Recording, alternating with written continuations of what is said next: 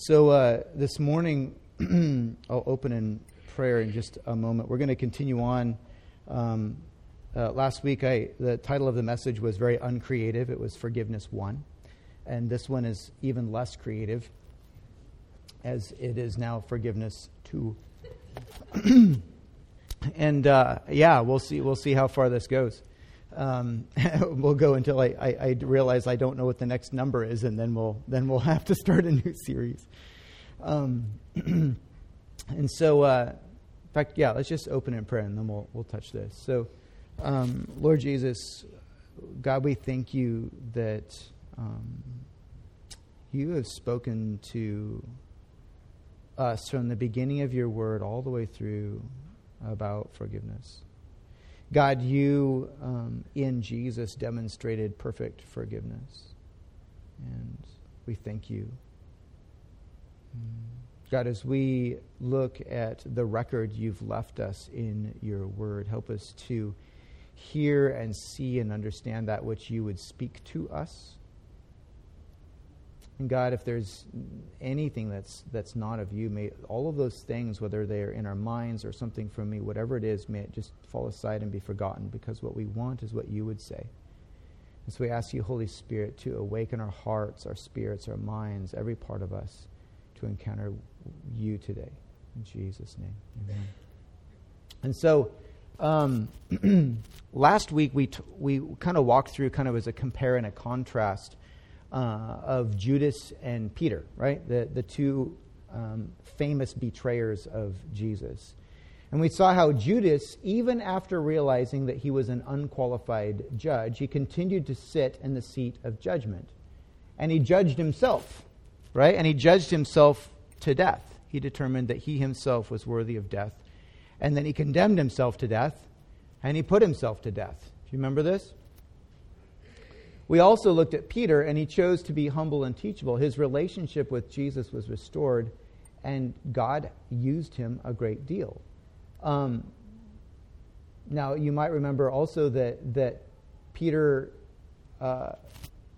suddenly wasn't perfect, right? Peter wasn't perfect, but Peter was teachable, and Peter was humble.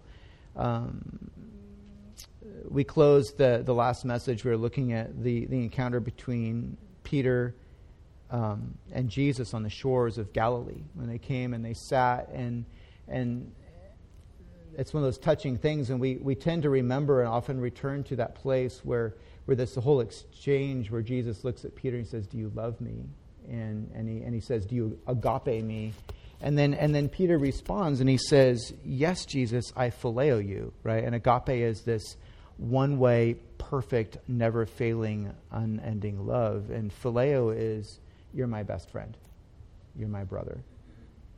And of course, there's been lots and lots of sermons on this one, but the one that struck me is the one that, as I was encountering that and looking at the original language, what strikes me is that Peter was being honest with Jesus. He wasn't trying to cheat. He wasn't trying to be sneaky. Peter had an encounter with his own brokenness. And so at the point when Jesus was at the initial trial at Caiaphas' house, and Peter was outside, right? And you remember this. And Jesus had told him, "You're gonna deny me 3 times before the rooster crows," as in before tomorrow morning, early tomorrow morning, because that's when roosters crow. And he did. And then after he did, and the rooster crowed, right? And then Jesus looks at him, and in that moment, it all just sinks in. And I think that was the moment of Peter's, the breaking of Peter's pride. That's hard stuff, right? And so then we have the death and the resurrection, and Jesus gives them a message to go meet him there in Galilee, and they go up there, and then they have this encounter after a whole night of not catching fish. This is the reason why you have to have somebody who's good at catching fish near you if you're going to go fishing. I've discovered that. And so a whole night of not catching fish, and then, you have the story. But then the thing is there's this whole exchange of, "Peter, do you love me? Do you agape me?" And he says, "Yes, you're my best friend." And they go back and forth, "Feed my sheep." And then at the end, it's Jesus that moves. He says, do you phileo me? Peter says, yes, I phileo you. And Peter is basically, he's not cheating Jesus. He's saying, Jesus, I am giving you every single thing that I know that I can give. I'm going to do everything I can. But I've watched myself fall short. Right? He's being honest about his own brokenness. And so that's always sinks into me. And then the thing that we tend to not touch, and we did touch last week, is that last little passage at the end. Then Jesus begins to prophesy again about what's going to happen. And he talks about how, he tells Peter, it says, when you were young, you used to dress yourself and just kind of do stuff, right? And he says, but when you're old, this is not a prophecy for you, Arlene, by the way. This very, very clear. This is Jesus talking to Peter. He's not talking to you. But he says, when you're old, somebody else is going to dress you, and they're going to take you places you don't want to go. And then the writer of the gospel says this was to help, this is a prophecy of how Peter was going to lay his life down, right? And then after that, Peter did.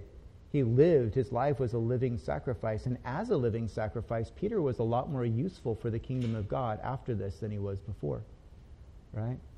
And so that's just a heavy, significant thing. So the piece of Scripture that we stepped off from, and I'm going to read again, but then we're going to go in a very different direction this morning, is Colossians chapter 3, verses 12, 13, and 14. I'm going to read this because we're just going to kind of come back and stand on this, but then we're going to go from here and probably step out to other passages as we explore this. And this whole idea is big enough, deep enough, and like the things of God, it's infinitely simple and immeasurably complex all at the same time. It's part of the paradox of walking out a relationship with God. Colossians 3:12 through 14, it says, put on then, as God's chosen ones, holy and beloved, compassionate hearts, kindness, humility, meekness, patience, bearing with one another, and if one has a complaint against another, forgiving each other as the Lord has forgiven you, so you also must forgive. And above all these, put on love, which binds everything together in perfect harmony. And so, because I believe the Bible is the Word of God, and as I was looking at this and looking at a journey of forgiveness, I just found myself saying, okay, so where does the word forgive first occur in my Bible? And I figured it's going to be pretty early. It's not. It's actually in the very, very last chapter of Genesis, at least in my translation that I was looking at. And the Bible I was doing the searching was in ESV. It says, so where does this first word of forgive occur in our Bible? And so also, just for clarity, I'm not going to dive into this right now, but it's just noteworthy to me because I'm a little bit of a nerd this way, is that it appears that the word that was translated in it'll be in Genesis 50, translated as forgive, is the word nasa, and it's translated in Genesis 50 as forgive, but it occurs multiple times through Genesis. So this is not the first time that Hebrew word is used in Scripture, but from what I can tell, it's the first time it's translated as forgive. And so that might seem confusing, but one of the things that happens, it seems to be, especially in the Hebrew language, is that there's kind of a broad meaning to a word, and the context is what tells us what it's about. And so this is a word that is used, if you bothered to look it up, it's used to communicate a lot of different things. But in this context, it is very clearly talking about forgiveness. So I believe it is a very right translation. And so, I'll just, with that set aside, I didn't find the English word forgive until I got into the last chapter of Genesis. In Genesis 50, it captures a pivotal point in a long, difficult story. It's the story of Joseph.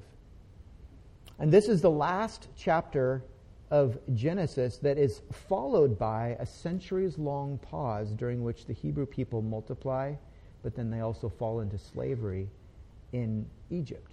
Right? There's this big pause between now, the end of Genesis, and the beginning of the book of Exodus. And if you look at Exodus 1, it kind of provides a summary of what happens. And so what we're going to do is let's take a look at the last recorded conversation between Joseph and his brothers about their betrayal of Joseph. And at this point of the story, Joseph has moved his entire family to Egypt in order to provide for them during the famine in Canaan. And so their father, Jacob, is old and he dies. But as per Jacob's dying wish, he says, I want my body taken back to be buried in the traditional family burial ground back in Canaan. Don't leave me here in this place. Take my body back. And they say, okay. Because his son was Joseph, it's speculation, but I think there's probably a high probability that he was mummified, because that's what you did, right? And so, don't know that, but it would be interesting. Someday we'll find out. And so they're going to take his body back to Canaan. Now I want you to read with me. I'm going to begin in Genesis 50. I'm going to read verses 14 through 18, pause, and then we'll continue. And so after he had buried his father, Joseph returned to Egypt with his brothers and all who had gone up with him to bury his father. When Joseph's brothers saw that their father was dead, they said, it may be that Joseph will hate us and pay us back for all the evil that we did to him. So they sent a message to Joseph saying, your father gave this command before he died. Say to Joseph, please forgive the transgression of your brothers and their sin, because they did evil to you. And now his brothers are speaking again, please forgive the transgression of the servants of the God of your father. Joseph wept when they spoke to him. His brothers also came and fell down before him and said, behold, we are your servants. And so here's a couple of, there's some real life truths about forgiveness that I think we can see in this kind of a gritty story. Oh man, just wiggling all over. This rather gritty story. So the brothers' character doesn't appear to be very different here than when they originally betrayed Joseph. Probably a little bit different, but I don't know. Number one, they consulted together about their situation and plotted a solution. Isn't that kind of what they did the first time? Right? And so then they appear to assume that Joseph's character is no different than their own. They're just assuming that he's probably going to have it in for him as soon as Dad's out of the way. You guys are toast. Right? And of course, they kind of lived in their culture. There is another interesting thing. At that point in time in history, I believe archaeologists believe that Egypt was the first country in history to have a jail. So for us, it doesn't seem so bizarre for Joseph to be tossed in jail for a couple of years. At the time, they would throw them to the lions or just toss their head off. Right? Countries really didn't do jail. Jail was expensive. Right? Why throw someone in a pit and you still have to feed them? You know? And so I just thought that was interesting. But they appear to assume that Joseph's character is no different from their own. And so then they send a message to Joseph. Why? Probably because of what they've chosen to believe, they're acting on the assumption that Joseph has it in for them. Right? And then they build their request, they're making a case, and they build their request for forgiveness on a lie. Right? There's no evidence that that Jacob actually said that. Hey boys, I want to make sure that you send a message to Joseph that he should forgive you. I don't think that happened. Just look at it. You can read it yourself. And so it appears that they built their request for forgiveness on a lie about their father. This isn't looking very good. They appeal to the highest authority they can think of, their father's God. But I thought it was interesting that they didn't identify their father's God as their own God. They insist that they're faithful servants of Joseph, while in the midst of lying to Joseph about what their father has said. Do faithful servants lie to their master? No. So I look at that stuff and I'm like, man, it's still dirty. It's still messy. It's not all tidy, right? We kind of look and want tidy, but tidy doesn't always happen. And so here's the second piece. Joseph is in a different place than what they believe. Now, we don't know if Joseph believed the lie about what his father said or not. We don't know that. We don't know if Joseph is actually influenced by their appeal to the God of their father or not. We don't know that either. We don't know if Joseph believes their appeal is even sincere or not. We don't know that. We just have to guess or try and draw from Scripture a little bit.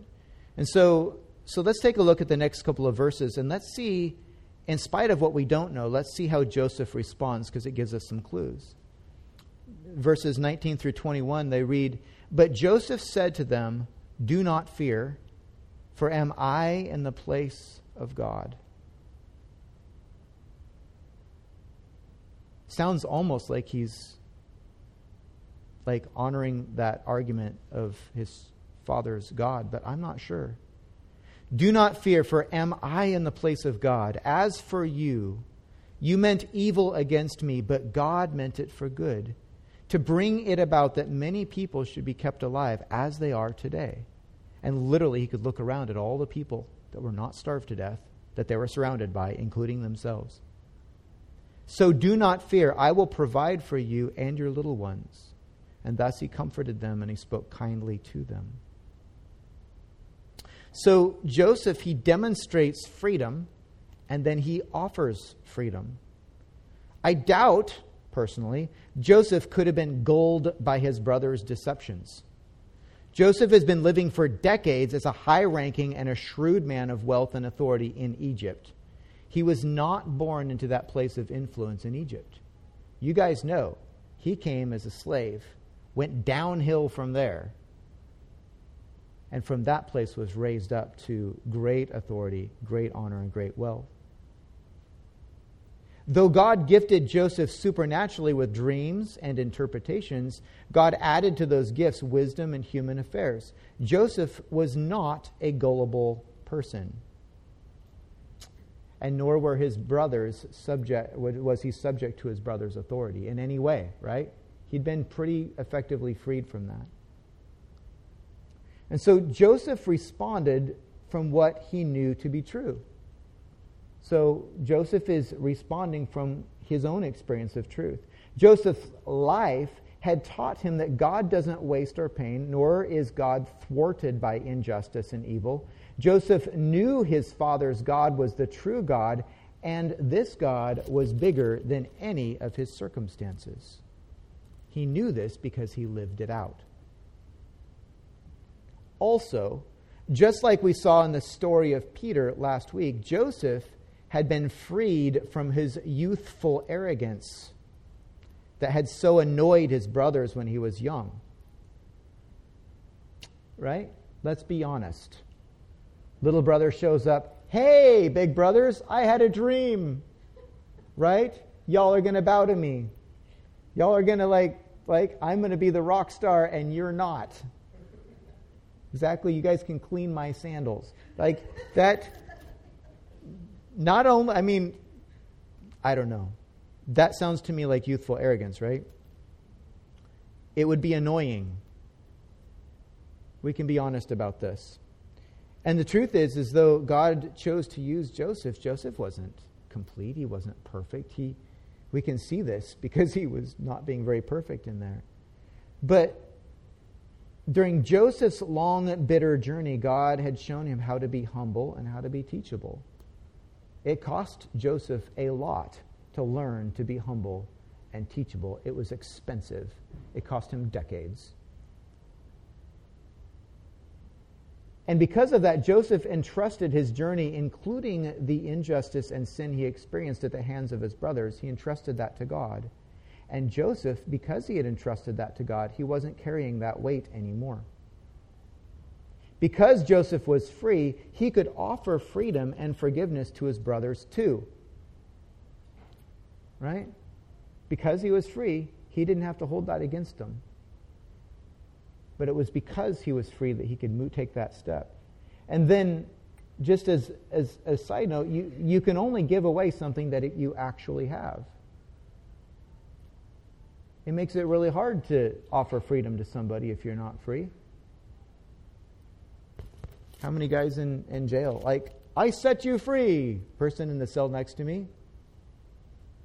That doesn't carry much weight, does it? Somebody's got to have keys before they can start having words like that. So based on our conventional understanding of justice, you could correct me if I'm wrong, but these brothers don't deserve forgiveness. Their behavior doesn't seem to reflect a true change of heart. And yet Joseph forgives them anyway. And he's forgiving them because of Joseph's peace, life, and his personal freedom does not depend on them in any way. You know? So how does this apply to us today? Forgiveness is not just something that we should choose because God tells us to, though God does tell us to.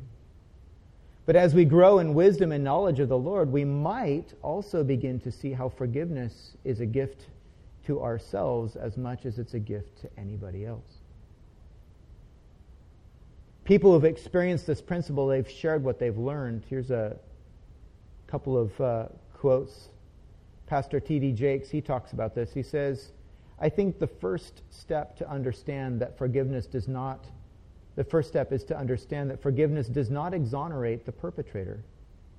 Forgiveness liberates the victim. It's a gift you give yourself. Right? And this is the thing. Vengeance is the Lord's. God is the righteous judge. This is the mistake that Judas made. Maybe Judas didn't understand that if Judas stepped off the judgment seat, there was still a judge. It just wasn't him. There's still a judge. It's just not us. The actor Tyler Perry, he says, it's not an easy journey to get to a place where you forgive people, but it is such a powerful place because it frees you. And then there's an Italian psychiatrist, I think his name is pronounced Roberto Assagioli. He says, without forgiveness, life is governed by an endless cycle of resentment and retaliation. Right? There's an opportunity to set something and say, done. Joseph was freed because he walked the path of forgiveness. And even though Joseph offered forgiveness to his brothers, I'm not sure that they experienced the freedom that Joseph had experienced, to be honest. And even though I believe that same freedom was available to them, it's conspicuous to me that they appealed for Joseph to honor the God of their father, but there didn't seem to be much evidence that they honored the same God themselves. Even back then, before the gift of Jesus and the record of his life in the Gospels, we're seeing that our relationship with God shapes how we engage forgiveness in our lives, right? There's evidence of the gospel all the way from the back, from the beginning to the end. The story of God is all the way through, including here. Centuries later, Jesus called a famously short tax collector to climb down from his tree so they could have dinner together. You guys remember this story? The man came joyfully and humbly. Now, there were religious people watching on, and they grumbled because the tax collector was a bad man and definitely did not deserve kindness. But then, so everyone could hear him, Jesus said, you can look this up, it's Luke 19, and his words are in 9 and 10, but the story is in Luke 19. Today, Jesus speaks so everybody there can hear, today salvation has come to this house, since he also is a son of Abraham, for the Son of Man came to seek and save the lost. It's noteworthy that this Zacchaeus, who was a lost tax collector, but he wanted to be found. He didn't want to be lost. He didn't want to be lost. How many times you look at the people that Jesus encountered, they were the people, they were lost, but they didn't want to be lost. And they didn't know how to be in any other place.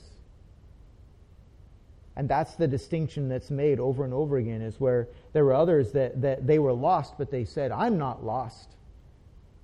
You're lost. And the people that engaged with Jesus and were transformed are the ones that says, I'm lost and I'm broken and I need help. Jesus, you've got what I need. Saint Augustine was a man who wandered far from God. If you haven't, sometime you should explore his story. He wandered far from God before finally surrendering his life to Jesus and being transformed by the forgiveness found only in Christ. He describes forgiveness like this. He says, "Forgiveness is the remission of sins, for it is by this that what has been lost and was found is saved from being lost again." Due to sin, Joseph's family was divided, and in forgiveness, they were reunited. But it could have been lost again had forgiveness been dependent on his brother's choices. Part of the miracle of Joseph's wisdom is that he chose a good path even though he didn't yet have the life, death, and resurrection of Jesus as a model for forgiveness. Right? We're reading this from the perspective of having the whole gospel and the story of Jesus, all of this. He didn't have that perspective. Their knowledge of God was a lot more limited. Not only that, but he spent decades in Egypt, and he was, I believe, he was married to the daughter of a chief, one of the high priests in Egypt. So Joseph's influences were not the influences of the God of the Bible, and yet he had known the God of the Bible and remained faithful. Unlike Joseph, we do have the model of Jesus. And so here's some things, some things that at least I've seen today and maybe we've seen today. Joseph was able to forgive because he'd entrusted his life to God. That's why. This freed his heart. Joseph forgave his brothers in order to seal his freedom from the sins his brothers committed. It wasn't vengeance. It wasn't retribution. It was peace and it was freedom. It was a release. And not only was Joseph released, but they were released. And so when they continued, and just the evidence in Scripture would suggest, we don't know, it would suggest that they'd probably continued with some bondage, but they weren't bound by Joseph. They would have been bound by themselves at that point. Joseph's forgiveness wasn't dependent on his brother's qualification or deserving. They were not in charge of Joseph's heart. And so it would have been wrong for Joseph to point and say, "You made me," or whatever. It's not true. It just isn't true. And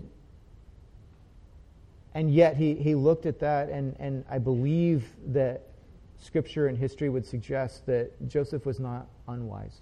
He was not clueless when he engaged with his brothers. Joseph forgave his brothers so they could be free of the sins they'd committed. It was an act of love by Joseph for his brothers and their families, just like Christ, right?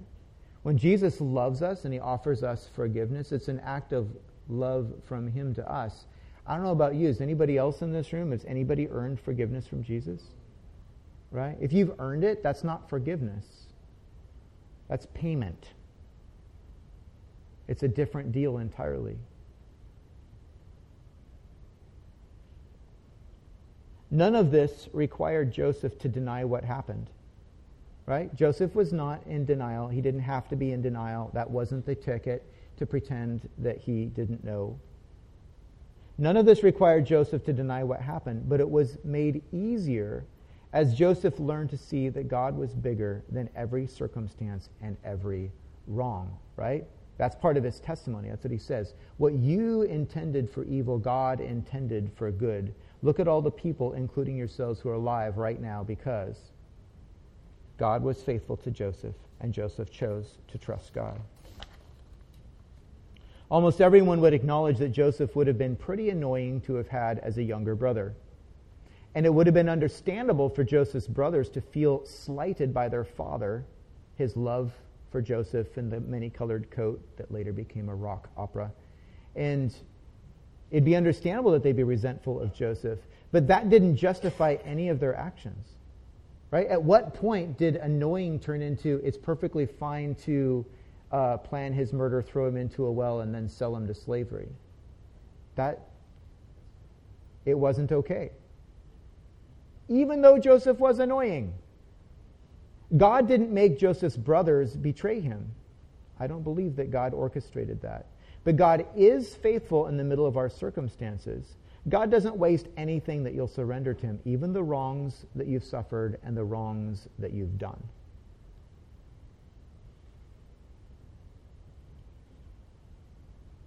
Today, like Joseph and his brothers, we have the choice, because of Jesus, to both receive and to share forgiveness. And though sometimes there can be a process to walking the path, forgiveness ultimately, at the end, it's a choice.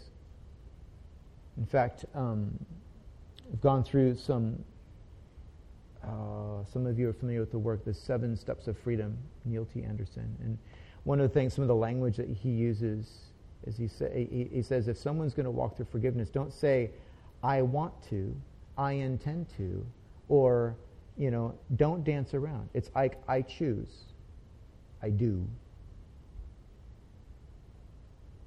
But sometimes there can be a process to walk it out. But ultimately it's a choice. And so consider making that choice today, and then ask the Lord to guide the path. And that means to pray through it, right? It's okay when things are hard, right? This is not fake. Joseph didn't have to pretend that gee whiz, got thrown into a well, cast, nothing, not a big deal. It wasn't that. He says, I release that. And I recognize that God is bigger, and I serve a God who's good. And so, walking the path in our case means pray about it. Walk with Jesus. Ask the Holy Spirit to speak to you. Ask God to help your heart. Pray for the people on either side of this need for forgiveness that you're aware of. And remember that forgiveness, it's a choice. Make the choice, and then ask God to carry you through it. Do you need to be forgiven today? Do you need to forgive today? Writer and civil rights activist Maya Angelou said, you can't forgive without loving. And I don't mean sentimentality. I don't mean mush. I mean having enough courage to stand up and say, I forgive. I'm finished with it. And that's one of those things. There's no separation from forgiveness and love. Just like we saw that because of Joseph's encounter with the living God, that his heart was transformed, and that empowered him, enabled him to actually love his brothers. It wasn't tit for tat. It wasn't commerce. Bishop Desmond Tutu has said, forgiveness says you are given another chance to make a new beginning. Theologian Lewis B. Smedes, he wrote about forgiveness also. He says, to forgive is to set a prisoner free and then discover that the prisoner was you. And so make the decision to give and to receive freedom. Remember that Jesus gives us forgiveness, and he also gives us freedom. They're not separate from each other. And it's central to what Jesus taught his disciples. In fact, when he taught them to pray, he put forgiveness right in the middle of that prayer. You'll remember it, right in the middle of Matthew 6:12. And Jesus says, in the middle of that famous prayer, he says, and forgive us our sins as we forgive those who have sinned against us. Those are pretty sobering words. But I remind you, everything, it always begins and it always ends in Christ. He is the Alpha and the Omega, the beginning and the end. In the beginning was the Word, right? And in the end, everything, including death, will come to an end, and all things will be put under his authority. Amen? But it's a place of freedom and power to come under that authority today and to align with his work and his character. So I still believe there's more for us to explore around forgiveness. But today, I want you to see that in this case, Joseph forgave. His brothers didn't deserve it. They didn't earn it. It had everything to do with the walk that Joseph had with the God. That was it. And the freedom that Joseph had. That's why he could do it. It took God. And so, will you bow with me? I think in the folder, I think I might even put this prayer. If you want to pray out loud with me if you want. God, we thank you for Joseph's example of forgiveness from so long ago. Thank you, God, that in Joseph's story, we see that our freedom is dependent on you. As we entrust our hearts, our wounds, our sins, and the sins of others to Christ, we can experience the precious freedom that he paid for all of us. guide our prayers and our steps this week as we learn to walk in this gift that's available in you.